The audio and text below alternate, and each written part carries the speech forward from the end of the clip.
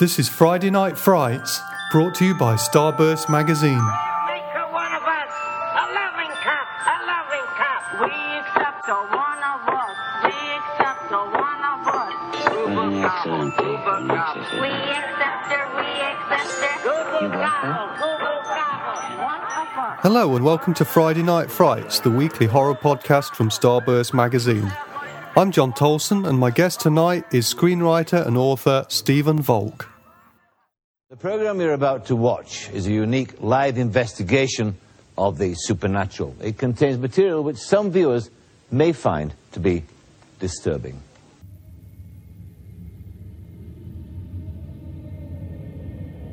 In 1992, the TV programme Ghostwatch hit the headlines after an estimated 30,000 viewers called the BBC to complain about the show. Some thought it was too disturbing, and others actually believed the events to be true. To mark the 20-year anniversary, a new documentary, Ghostwatch Behind the Curtains, was released this March.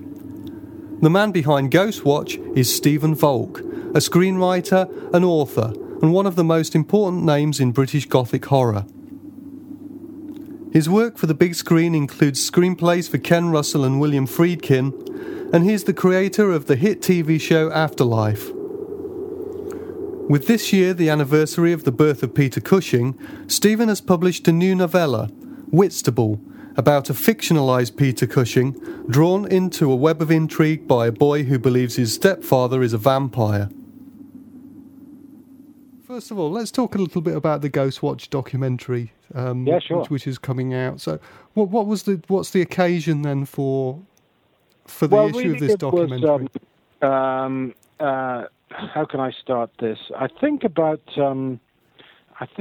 5 years ago, maybe even longer than that, I was at a screening of Ghostwatch in the Watershed in Bristol, and it was a very well attended affair and went down quite well. Yeah. And after it, a guy came up to me called Richard Lorden, who professed to be a fan of the show, and was very kind of apologetic to step forward, but wanted to talk to me a bit more about it, to the extent that he missed his train and had to stay in Bristol. But anyway, that was my first encounter with Richard, who went on to direct this documentary, and it was really a how can I say, a labor of love, but more of a kind of obsession of his, in that he was kind of desperate to know, all the ins and outs and the making of it, and the background to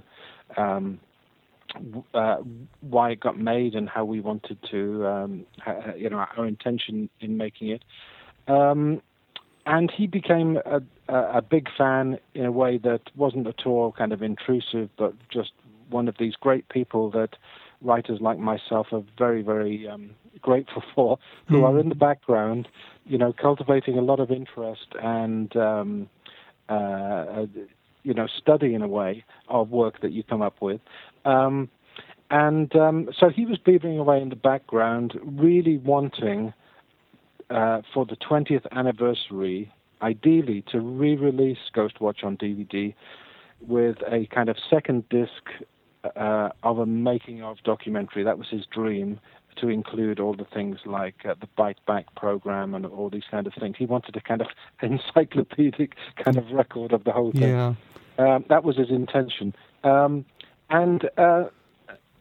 he more or less pulled that off in terms of making the documentary. I mean, he went around houses very many times, approaching broadcasters to kind of commission a program. And in the end, I think he felt it was such a drag to actually get someone in the conventional networks to get behind this project, because either he'd be sitting around the table and they simply hadn't heard of it, or they didn't think it was for them, and the usual thing you get from commissioning editors, but kind of more so. And he got more and more disillusioned with that. But in the end, he really wanted to, for the 20th anniversary, just for his own edification and enjoyment, record interviews with the people involved, like myself, like Leslie Manning, the director, like Parkinson, and the main cast. Yeah. He kind of wanted this as a point of record, And below me, he did manage to pull it off and pin down these people over the last 2 years or so. Managed to get interviews out of them. You know, Richard Brooke, the executive producer, Ruth Baumgarten, the producer, various other people very kindly gave up their time to be interviewed by Richard. And as I say, I think he did a brilliant job of piecing it together. And I think, not many people know more about Ghostwatch than me, being in the center of it.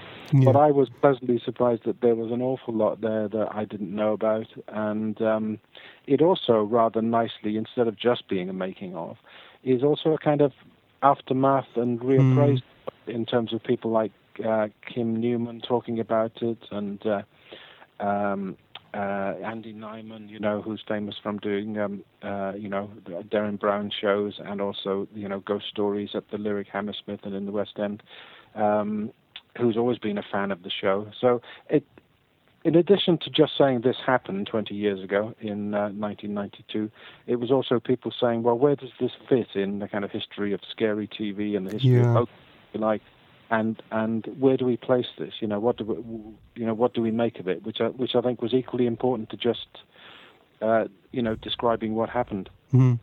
I mean, because the program's become almost a kind of a sociological phenomenon, really, hasn't it? Yeah, but I just strangely. I bumped into a kind of art history lecturer once, or media studies, sorry, I was grasping for that phrase, media studies lecturer once, and he said at the time that hardly a year goes by where someone doesn't decide to do it for their final year thesis, because it's kind of it's handed to you on a plate as a kind of analysis of TV ripe for kind of dismantling, So I was amused by that.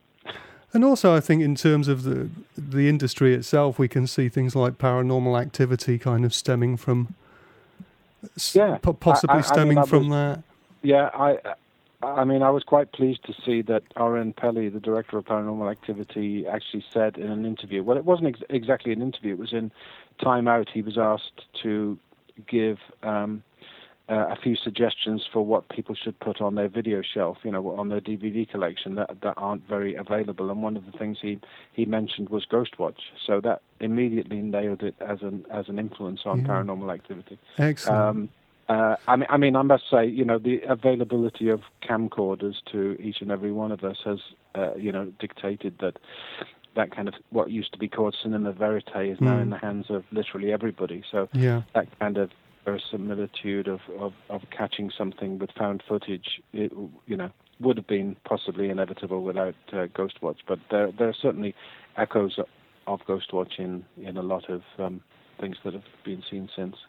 Absolutely. I mean, now in terms of thinking of it as a phenomenon now, but looking back at it at the time, what was your intention with the program? I mean, I suppose at the time the only thing that we'd really had as frame of reference was the Orson Welles phenomenon with the War of the Worlds broadcast. I must admit, we did early on when I first pitched it to the producer. I could see that her eyes lit up, and she immediately saw it as a potential kind of Orson Welles kind of event. But having said that, I always say that we never actually talked about it in terms of being a hoax. I mean, the first time I read the word hoax in reference to Ghostwatch was the day after it was transmitted. It was not a word that we kind of used in discussions. We were in the drama department. We were making a drama program in the way really that you would make any other kind of drama, except it wasn't like any other kind of drama because it was pretending to be something else. But it wasn't, the BBC would not, empty their coffers to make a Screen One special for something that was just a Halloween gag. We had to, and we wanted to justify it as a piece of drama. But we did subtextually know that there was a potential kind of Orson Welles element to it. I mean, my intentions, I always say, were twofold. One was to create a good old-fashioned ghost story for television in the way that I enjoyed the M.R. James adaptations, in the way that I adored the Nigel Neal, the Stone Tape. and I thought there was a potential, because nothing had been done for years, really, on BBC One, certainly.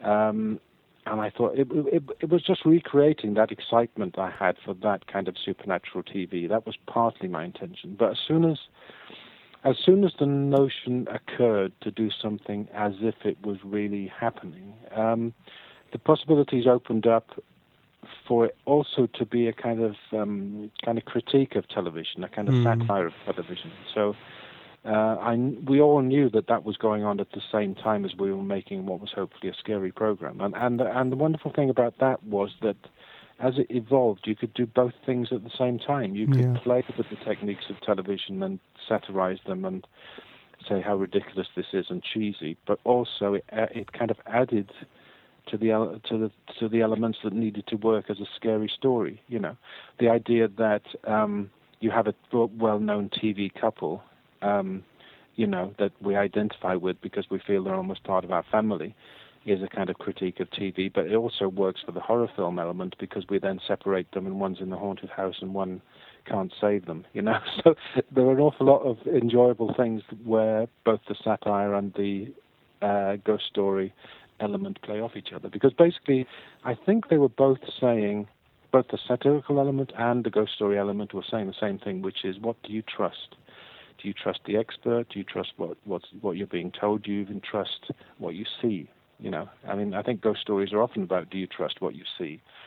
But also as a critique of the media, it's also about, who do you believe? Do you trust what you're being told?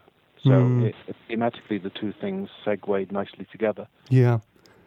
I mean, as you were saying about the critique of the media, I mean, one of the unfortunate things about Ghostwatch is it kind of appeared at a time when, the Jamie Bulger case happened, didn't it? And David Alton, the Liberal MP, started to lobby for stricter controls on video censorship. And what do you make now, looking back on it, of the controversy that sort of Ghostwatch was caught up in at that time? I don't actually. The connection with what you just said, I wasn't really aware of it at the time. But obviously the kind of uproar of Heads Must Roll at the BBC and this shouldn't be allowed. I mean, it was very, I think, sociologically and psychologically interesting, the reactions of people, because, I mean, I remember when we had that Sue Lawley Bite Back program and the audience were there. I wasn't allowed on that program because, not being a BBC employee, they were worried that I could say whatever I liked. I would know the party line, so as a freelance, I wasn't allowed. The producer stuck to the show.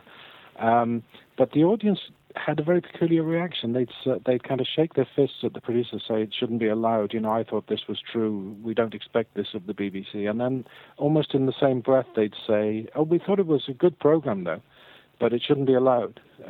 It was a very peculiar kind of reaction to it. And I think a lot of the adverse reaction was, of course, because it was a BBC program, and the BBC name and brand is something specific and noble and important. And in a way, it was perfect to do something subversive at the BBC, on BBC One, because it's anti that they televise national events. You trust them, which is exactly the place you should do something which is about trust.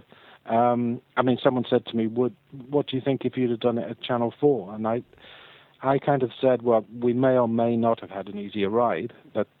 That's not knowable. But I think the difference would have been that the BBC, it was kind of anti-BBC, but if Channel 4 would have been a kind of rather disreputable kind of uncle.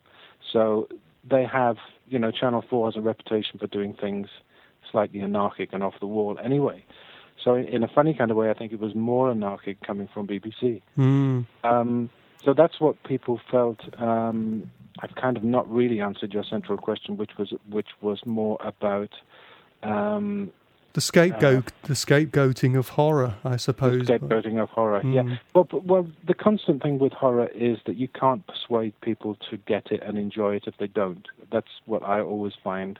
I find it when I go to parties and people say, "What kind of writer are you?" And I take a deep breath and say horror writer, because I'm not ashamed of saying that. And they look as if that someone's released a bad smell in the room, Yeah. And I want to keep saying I'm a horror writer because I want the genre to have a decent pedigree that it's proud of, and I don't want to seem ashamed of it. But if people are physiologically upset by watching certain things, I don't think you can persuade them that there's artistic merit in it.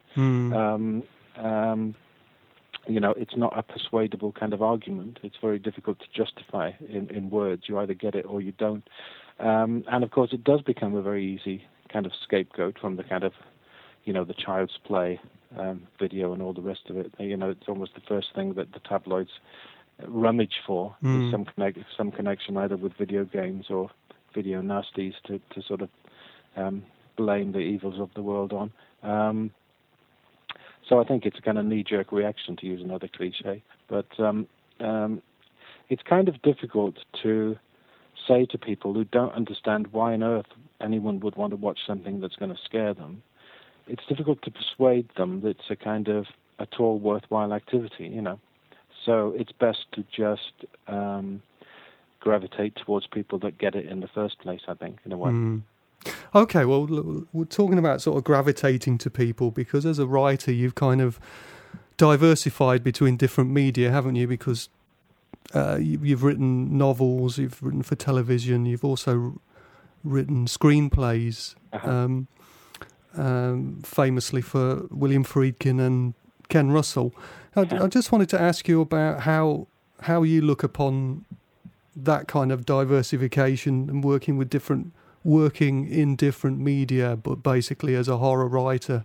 How has it developed for you over the years? I think I always grew up. No, I didn't always grow. I always grew up wanting to write movies, but I didn't think it was possible. I mean, how could you grow up, 10, 11, 12 years old and think I'm going to write films with any kind of seriousness? But although I used to watch films and see names coming up at the end and think, well, someone has to do that. Well, how great would it be to actually have a job where you're writing that stuff? Like the Hammer films I used to watch in the early 70s, that kind of thing. I thought that would be the best possible job in the world,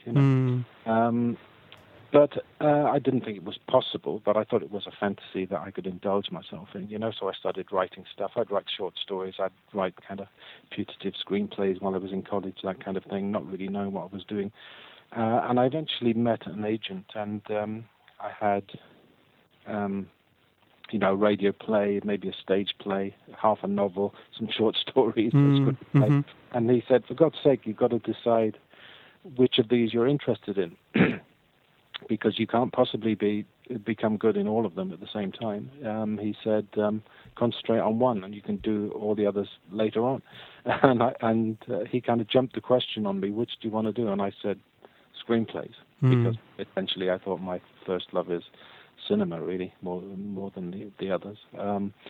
And he said, right, well, forget all these other things, concentrate on that. So that's what I did. So before I really had any credits in TV, I'd sold some screenplays. And it's been really quite haphazard since then. I mean, in film and TV, film and TV were kind of overlapped. You have an agent that very few people, writers in this country, only do feature films. I mean, most of them do venture into TV projects at the same time. Yeah. Movies are thin on the ground, as possibilities.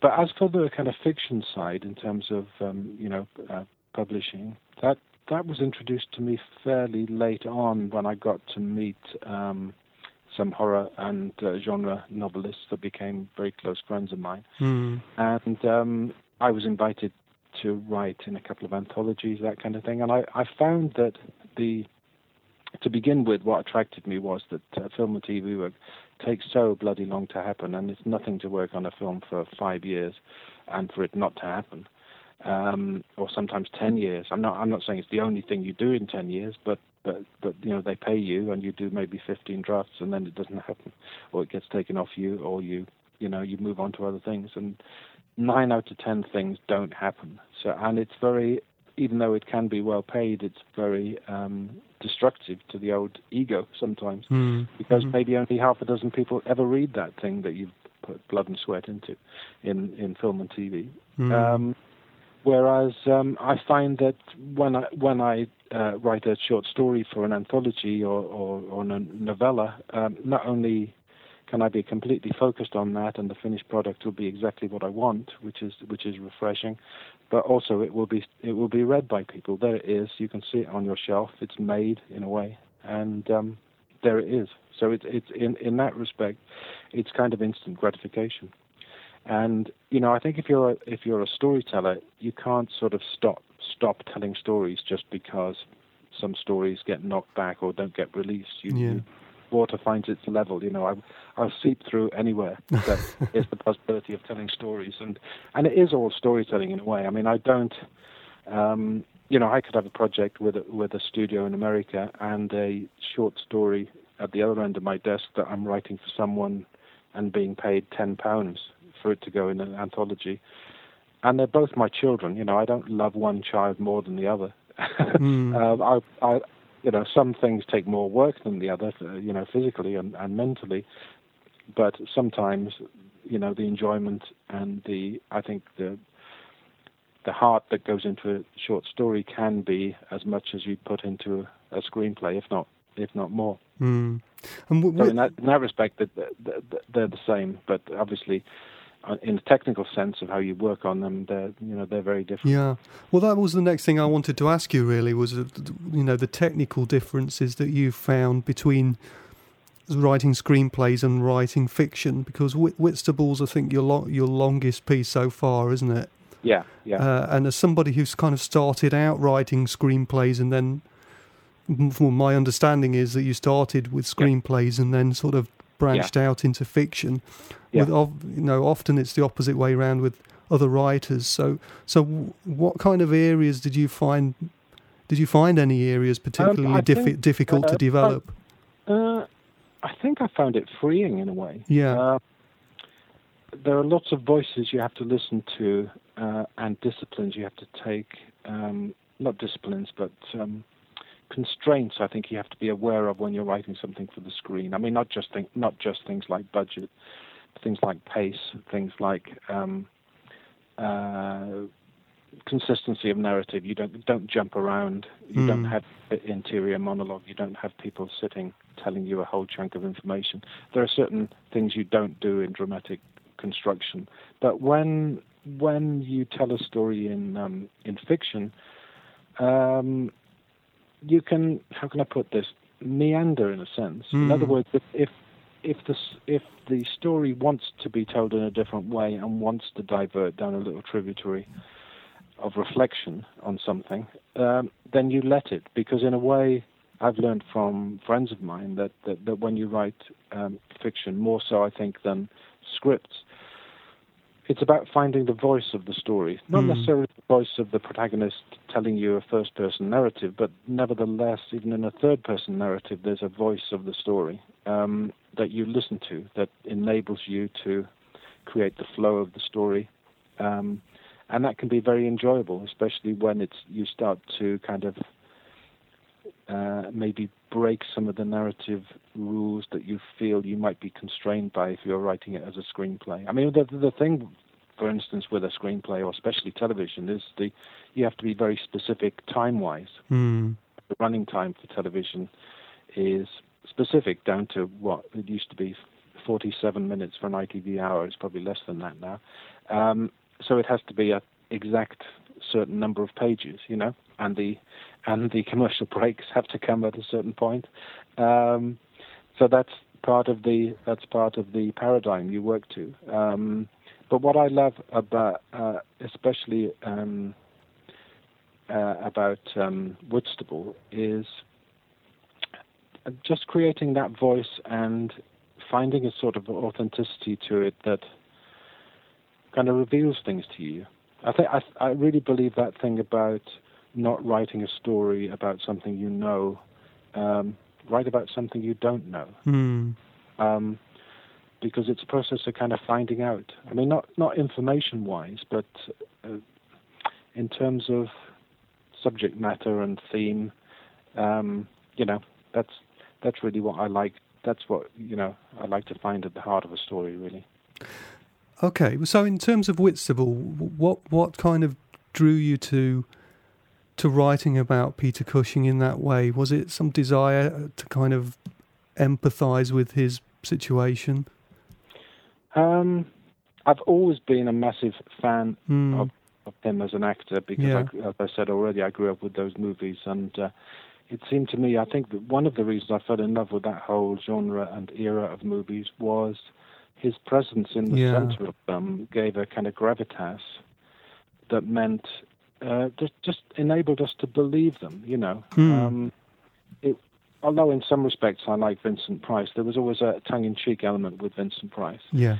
Whereas I think the whole good versus evil of Hammer films were really kind of like almost kind of chiseled in stone by Peter Cushing's presence. You know, I carried that.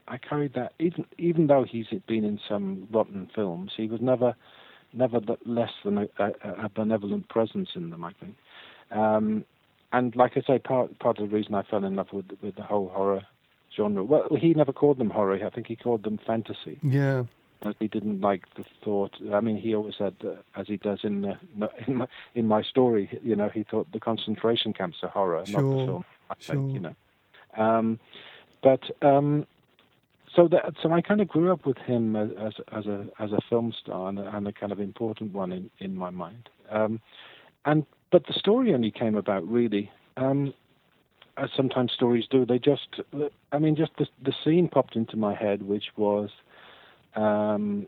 Peter Cushing walking along the beach at Whitstable, and he meets a little boy, aged 10 years old, who thinks he's Van Helsing, which is a simple start point to a story, and it immediately struck me that it's my kind of area of someone mixing up fact and fiction. You know, in a way, Ghostwatch mixes up what's true, what isn't true. You know, you know, and you know, Gothic that I wrote for Ken Russell mixes up what's true and not true. So I kind of like that area of kind of commenting on genre by adding something to a little spark of, taking some truth and adding an embellishment of untruth to it. And I immediately saw that I could have some kind of fun with this. And I think also in the same kind of moment, I knew that it had to be at that point where Peter Cushing had just been bereaved after his wife dying. So it had to be 1971. Yeah. And it had to be about a kind of hiatus in his life, if you like, at which he's a kind of lost soul and had to occupy that space between being bereft and kind of getting back on the horse of horror films. And I thought that's what appealed to me, is this: how do you turn around from despair into getting back on your feet? And I said, I think it was first thing in the morning, I said to my wife, I've had this idea about Peter Cushing, and a little boy comes up to him and says, I think you're Van Helsing, and I think my stepfather is a vampire. And she said, but he isn't a vampire, is he? And I thought, you know what, you're right, that's much too straightforward. Because my first impulse was to make it a horror film, and then I thought, no, it's got to be truer than that. It's got to be truer. And then as soon as I knew it had to be about horror from real life, in contrast to the horror of a Hammer film that he's so brilliant at portraying, the idea of someone who does horror for a living being confronted by having to help someone faced by real horror, then it started to have a real vibrancy to me as an idea, and then it kind of grew and grew into the form that you've read it. Well, one of the lovely things about Whitstable, your book, is the way it does give this sense of Cushing as a sort of genteel character who is somehow kind of out of time, or it kind of evokes kind of somewhat old-fashioned sort of values, meeting these sort of modern-day values. It's funny. I mean, I just tried to catch the kind of character that I'd seen in footage, and I obviously boned up on a lot of research about him and watched clips and that kind of thing, and it did strike me that he was that kind of character. I mean, I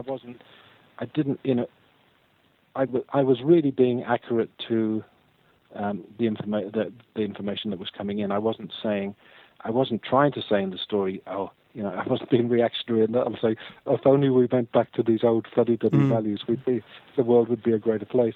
I think if that comes across, it's kind of incidental or accidental, really, because I think that's just by nature of me trying to catch his character. Although I think he inevitably he would have, I was amused by the thought that he would have his tweed suit from I, Monster, and yet he might be struggling with the new decimal currency when he buys a cabbage.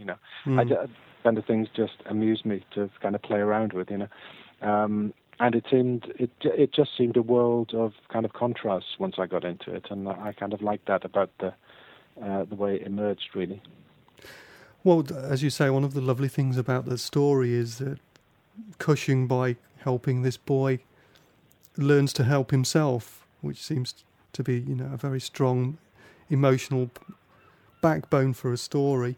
And it does have some fantastic scenes in it, and one of the most memorable, I think, is the confrontation with the so-called vampire, the real-life monster in the cinema, which is actually showing... Is it the vampire lovers, I think? Yeah. I actually was going to say the vampire lovers in the story, and then for some reason I thought it would be a little cooler just to not mention the name of the film. Allow the fans to figure it out. Exactly, because I think if you start to think, George Cole is in it, and Ingrid Pitt, and John Finch, and Cushing's playing General Spielsdorf, and I mean. It would take, and anyway, I acknowledge it at the end of the book anyway. But it just seemed a little too on the nose to label it in the text, But anyway, you got it. Well, but I'm glad you liked that scene. It was literally one of those things that I thought, he wants to meet him. Where would they meet? Let's have them meet in the cinema. That seems kind of symbolic of the whole story. And then what would be in the cinema?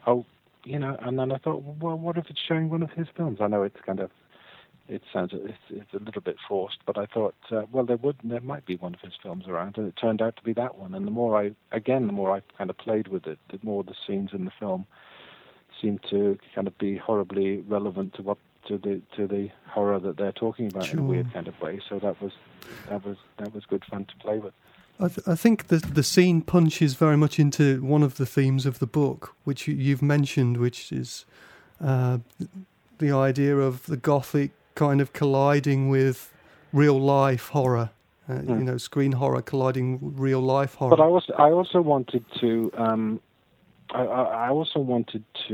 give the idea of this. The boy is fascinated by horror. He's immersed in horror, and he knows his stuff, the little boy. And in a way, I wanted to convey that horror, in terms of the kind of horror and fantasy films that Cushing made, are a kind of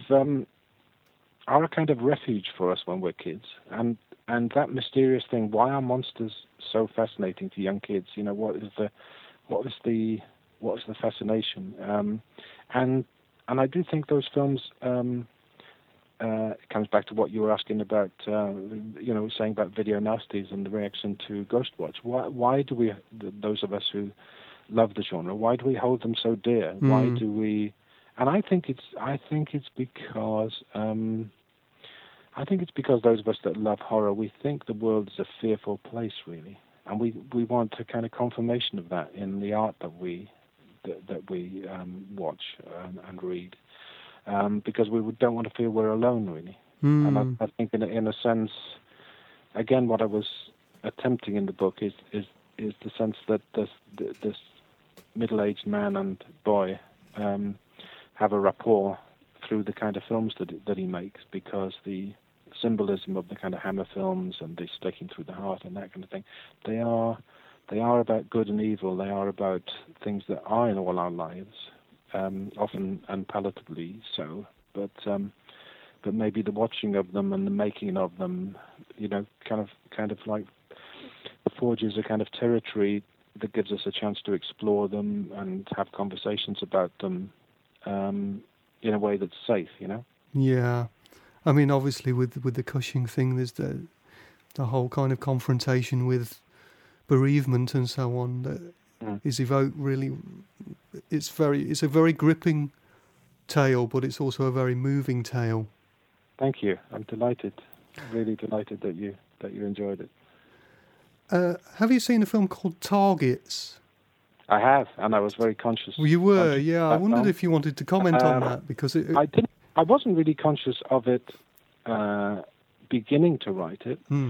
It occurred to me some way along in it, so it wasn't like at the beginning it's about an old movie star, blah blah blah.